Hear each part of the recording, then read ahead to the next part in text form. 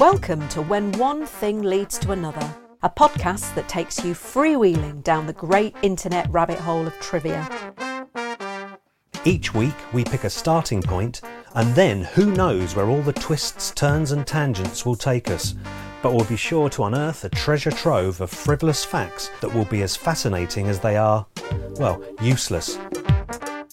When One Thing Leads to Another is produced and presented by us, Helen and Bill Rich.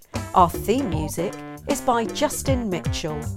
This is Series 2, Episode 16. Bulbs. We stayed with some friends recently, didn't we? We have actually got some friends, haven't we? Kelly with a Y. Yeah, not to be mixed up with Kelly with an IE. Yeah.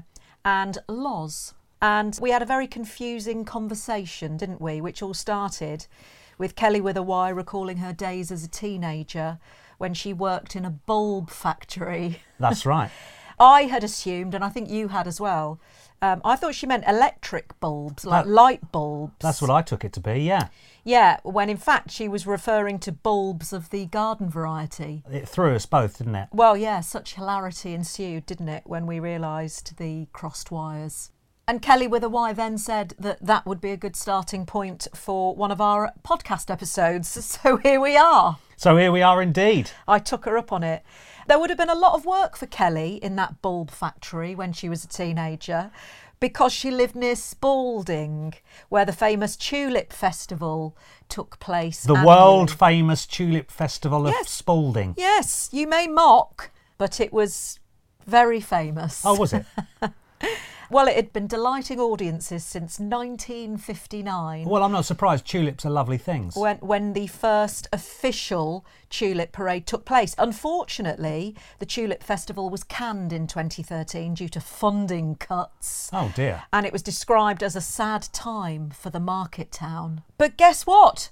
What? This year, 2023, it's being brought back. And actually, the town are funding themselves and the festival returns on May the 13th. I am delighted. It's mere days away. Well, let's jump in the car. Let's get up there and see some tulips. Let's not and say we did. Norfolk, your county of birth, is pretty adept at growing tulips too. Did you know that? Oh, of course. You can't move for tulips up there in Norfolk. Yeah. Do you know why there's lots of tulip action in Lincolnshire and Norfolk? I'm going to have a wild guess. There's loads of... the Netherlands is famous for tulips, and the Netherlands has a very similar topography to Norfolk and Lincolnshire. Yeah, you're absolutely right. Oh. For Norfolk and Lincolnshire, yeah, it's the land. It's the fens specifically for Norfolk and Lincolnshire. They're legendary when it comes to bulb growing, as the soil is rich and fertile. Oh, and owing to the moisture of the fens. Yeah, exactly. All the water, and I assume that's the same for the Netherlands because they are well below sea level, aren't they? I'll take your word for it. Oh, they are. Well, that's why they're called the lowlands of Holland. There's that Lowlands of famous Holland. folk song, isn't there? Yeah, Holland, there's water all over the place, isn't there? You can't move for water in Holland. Anyway, fun fact about tulips. Is there? Yes, there is. I managed to find. I found quite a few, actually. Did you Google fun facts about tulips? Yes, I did. Oh, did you? Did you know that tulips don't produce nectar? So they don't rely on bees and other insects for pollination. Oh. Yeah, they prefer to keep it loose and breezy and they rely on the wind and land animals to move their pollen around. Well, that's very casual of them. Well, that's probably because they self-pollinate, so they only need to move the pollen around themselves rather than to another plant, the dirty buggers. Oh, they'll go blind if they do too much of that. Of course, as we've touched upon, it's not just Lincolnshire and Norfolk that are world famous for their tulip growing. The Netherlands is the world's main producer of commercial tulip plants, producing as many as 3 billion bulbs annually. Wow. The majority for export. That is a lot of bulbs. But tulips don't originate from the Netherlands, though. They were brought over to Europe from Central Asia at the end of the 16th century. And the tulip was different from other flowers known to Europe at that time because of its intense saturated petal colour. And they soon became a status symbol. Did they? Well, thanks Asia for giving us your tulips. Yeah, I love a tulip. Who doesn't? Which brings me to tulip mania. You are going to have to expand upon that. A bit like Beatlemania. Right. It was a period during the Dutch Golden Age in the 17th century when contract prices for some bulbs of the recently introduced and fashionable tulip reached extraordinary high levels. At the peak of tulip mania in February 1637, some single tulip bulbs sold for more than 10 times the annual income of a skilled artisan. Good grief. A Viceroy tulip was worth upwards of 5 times the cost of an average house at the time. Are you cheating me? No. It's generally considered to have been the first recorded speculative bubble or asset bubble in history. Do you know what a speculative bubble is?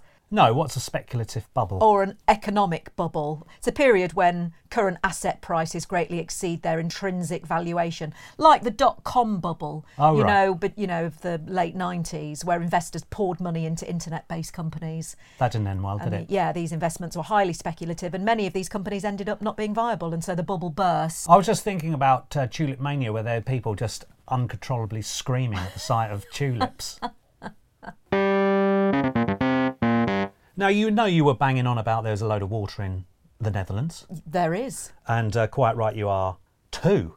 I thought I would look into that, and of course I stumbled across Amsterdam, famous for its canals. Yes. Did you know that Amsterdam has more canals than Venice? Wow. Yeah, with a score of 165 versus 150. Oh, OK, that's interesting. I didn't know that. And I'm sure it's also a fact that Birmingham has got more canals than Venice. No way. No way. I'm Googling it now.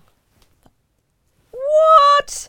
It says here... Go on. Birmingham has 35 miles of canals, which is said to be more than Venice. Oh, OK. For a start, Birmingham is going to be much, much bigger. OK. Yeah, and then another website here says that no, that's a load of rubbish. Birmingham doesn't have more canals than the Italian water-based city Venice, but it does have more miles of canals. So it's a technicality. OK. I'm glad we cleared that up. Me too. Can you imagine honeymooners reading that and then saying, oh, it's a bit cheaper to go to Birmingham than Venice. Let's go to Birmingham. And then them getting there and... Oh, well, there's nothing wrong with Birmingham. Why am I slagging off Birmingham? I love Birmingham. Don't be slagging off Birmingham. Anyway... Famous people from Amsterdam. OK. Dennis Bergkamp. Oh, yeah, he's that got footballer. Big gloves. Ruud Gullit. He's another footballer, isn't he? Or was. My sister shared a jacuzzi with Ruud Gullit. Did she? Back in the 90s, yeah. Did that make the tabloids at all? Or was it in a No, it didn't. It didn't make the tabloids, but I'm pretty sure she's been on the radio talking about it. Okay. Anyway. It was entirely innocent, by the way, we was. should say, before solicitors get involved. Patrick Kluivert, I think he was another footballer, weren't he? Yeah. That's probably not that surprising. Yeah.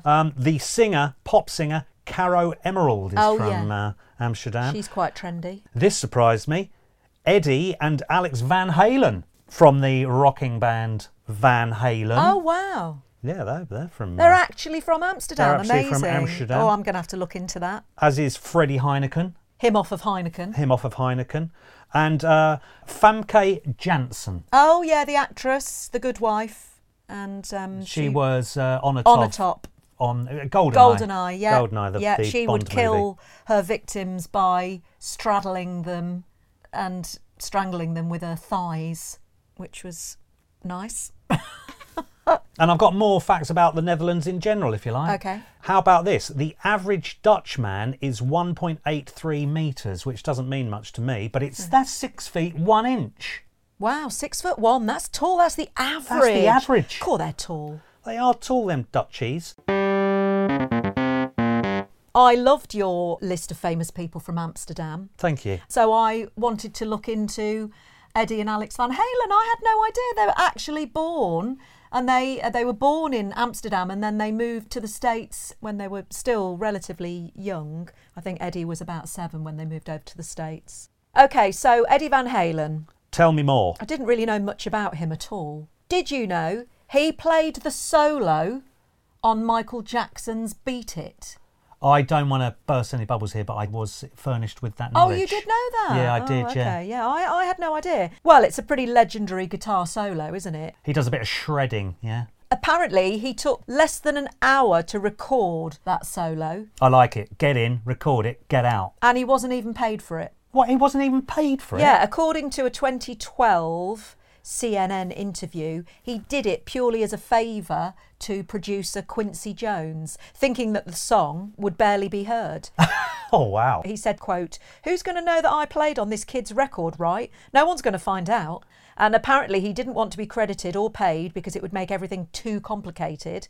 And he just asked for a case of beer and for Michael Jackson to give him dance lessons. I am loving the work of Eddie Van Halen. Yeah, I wonder, did those lessons ever take place? I'd love to have seen that. I'll tell you what, he could do a mean moonwalk, old Eddie Van Halen. Yeah. Perhaps. Also, in another fun crossover, Eddie Van Halen and David Lee Roth, singer from Van Halen, for a time, they appeared in a Frank Sinatra video. Did they? Yeah. In 1984, they appeared as themselves in the opening to the video for LA Is My Lady, which was the title track of Sinatra's final solo album. Okay. What, you should watch it. It's cheesy and fun. It's great. And also appearing in that video were Dean Martin, Donna Summer and Michael McDonald. Okay. Yeah, lots of famous people in that video. I think old Blue Eyes was trying to woo the fledgling MTV audience. On the subject of old Frank Sinatra, or as our Cornish friend Andy would say, Frank Sinatra, I found a couple of interesting facts for you. Okay. One blew my mind. It's this. When he was born, he weighed 13.5 pounds. Oh my God, his poor mother. 6.1 kilograms. That's huge. That's massive, right? And he was a little skinny thing. Yeah, well, apparently when I was born, I was something like 8.5 to 9 pounds. Which is pretty big. And my mother said, "Whew, you were a big old thing." But look at that, 13.5 pounds was old huge. Blue Eyes. And he had to be delivered with the aid of forceps. I bet he bloody did. Which, unfortunately for old Frankie there, caused severe scarring to his left cheek, neck and ear, and it also perforated his eardrum. Oh. Poor little thing. And his eardrum remained damaged for the rest of his life. Oh, wow. Yeah. And when he was in an unconscious state, when he was born, apparently his grandmother resuscitated him by running him under cold water until he gasped his first breath. That's quite a funny image, though, isn't it? Just him being run under the cold tap. Run it under the cold tap, it'll be fine. And another interesting story about Frank Sinatra. Yeah. A few days after JFK was assassinated, Frank's son, Frank Jr., very originally named, was kidnapped by three fellows, one called Barry Keenan, the other Joe Amsler, and a bloke called Johnny Irwin. Right. And the kidnappers were asking a ransom of $240,000, right, which is roughly the equivalent of $2 million in today's money. Yeah. Now, Frank was so desperate to get his son back, he actually offered them $1 million. But they said, no, we're cool with the 240,000. Oh, right. Not exactly criminal masterminds, one might argue. Sinatra went to the FBI, who advised him to pay up, which he did, and Frank Jr., thank goodness, was returned 2 days later. Right. And then the FBI traced the money to the three kidnappers. They were caught, they were convicted and sentenced to life plus 75 years. Right. That's a long old time. That's a bit of a stretch, isn't it? But here's the weird thing. They were all released. Joe and Johnny, after just 3.5 years. Right. And Barry Keenan, who was the mastermind, after 4.5, as he was deemed insane. Oh. Yeah. It's unclear why the other two were released. But I have since learned that Barry, he went on to have a very successful career in real estate. I'm looking up famous kidnappings. Shouldn't laugh. No, I shouldn't laugh, actually, because, to be honest, most of them are pretty grim reading. OK, I retract my laugh. Yeah. Well, I did stumble across this story, though, and I wonder if you remember it or if anybody listening remembers it. Go on. In 1992, Yeah. aerobics teacher Joanna Grenside from Harpenden in England staged her own kidnapping to avoid Christmas. I mean, I'm sort of on her side there. Yeah, well, it cost the police £20,000 to investigate. OK, I'm slightly withdrawing my previous comments. Yeah, she ended up being charged with wasting police time. OK. Although the judge was lenient in her sentencing, as apparently she had bulimia and wanted to avoid all the festive eating and drinking. So it was very much a mental health. Mitigating circumstances. Yeah. OK. But apparently she'd got the idea when she lived in Australia, as there was a similar case there. OK. Which I then looked into. Yeah. And yeah, that was the case of Fairly Arrow. That's an interesting name, isn't it? Yeah, it is an interesting name. I've not met many Fairleys. No. She was a singer and she went missing for 2 days and was found tied up in a road in Queensland. She claimed she'd been abducted by a fan, blindfolded and bound to a 4-poster bed. Right. But in reality, she'd been watching and loving all the press coverage on the TV in her motel room, only a few miles away from her home. A slight spanner was thrown into the works when a cleaner at the motel recognised her and contacted the police. Oops. Yeah, and so after a lot of interviews, 2 weeks later she admitted making up the story to boost her flagging singing career. Oh dear. And she said that staging the disappearance was better than being dead. So Fairly Arrow was using the old publicity stunt. She was, yeah. Well, I'm reading here that one of the earliest recorded publicity stunts in history actually occurred in ancient Greece. OK. Yeah, apparently around 550 BCE, the famous Temple of Artemis was built in Ephesus. Mm-hmm. You might recall. It was considered... Oh, I remember it well. Oh, I couldn't... all that scaffolding up all that time. Yeah. Yeah. It was considered the greatest architectural wonder to date and was revered by all. However, by 365 BCE, it was sadly destroyed in a terrible incident. Right. Because a Greek man called Herostratus decided to burn it to the ground by setting fire to its wooden beams. Right. And when asked why the hell did you do that, he explained that he simply wanted to ensure that his name would go down in history. Oh. Yeah, the earliest publicity stunt. And he was executed. And the Greeks put a ban on saying his name in an attempt to wipe him from memory. However, his cunning plan was ultimately a success because we now have the phrase herostratic fame, which is used to describe fame achieved through criminal acts. Is it? I've never heard of it. I've never used it, but now I'm going to start using it. It's interesting, though, that you say about the Greeks trying to put a ban on saying his name in an attempt to wipe him from memory. Is that maybe the first incidence of the Streisand effect? You know. Oh, I like it. Yeah.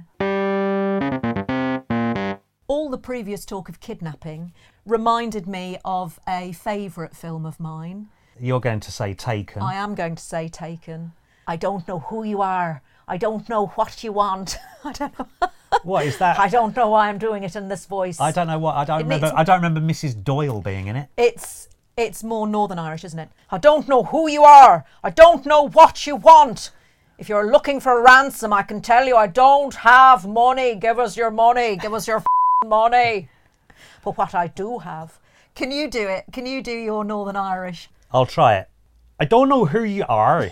I don't know what you want. If you're looking for ransom, I can tell you I don't have money. But what I do have are a very particular set of skills. Skills I have acquired over a long career. Skills that make me a nightmare for people like you. If you let my daughter go now, that'll be the end of it. I will not look for you. I will not pursue you. But if you don't, I will look for you. I will find you and I will kill you. I got some fun facts for you about the film Taken. Oh, yeah. Writer and producer Luc Besson. Oh, I didn't know it was him. Yeah, he first cast Jeff Bridges in the role of Brian Mills. Oh, did he? Yeah. Yeah. May I just be controversial here? Yeah. I think Luc Besson is the most overrated director of all time, but there you go, that's just me. Well, Taken actually got a pretty hard time from the critics when it came out. They didn't like it, but it obviously proved very popular with the audiences. Not least you. Back to Brian Mills, the character in Taken.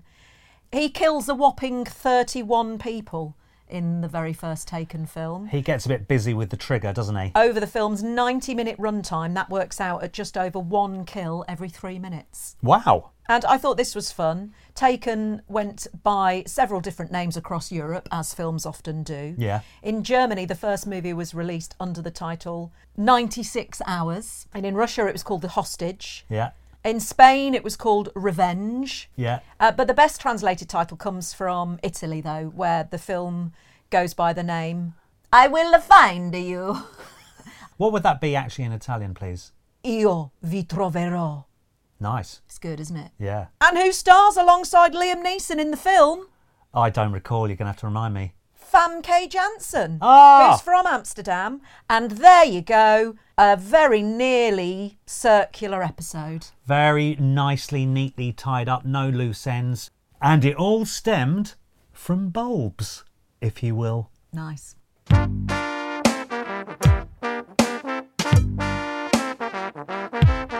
Thank you for listening to When One Thing Leads to Another, a podcast produced and presented by us, Helen and Bill Rich.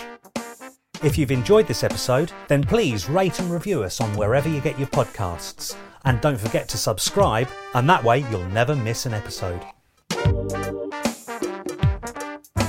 We'd also love to hear from you, especially if we've got any of our information wrong, or you have some more fascinating facts about something we've talked about, or you could even suggest a subject for our starting point.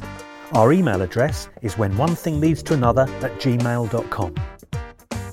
A massive thank you to Justin Mitchell for letting us use his music as our theme song.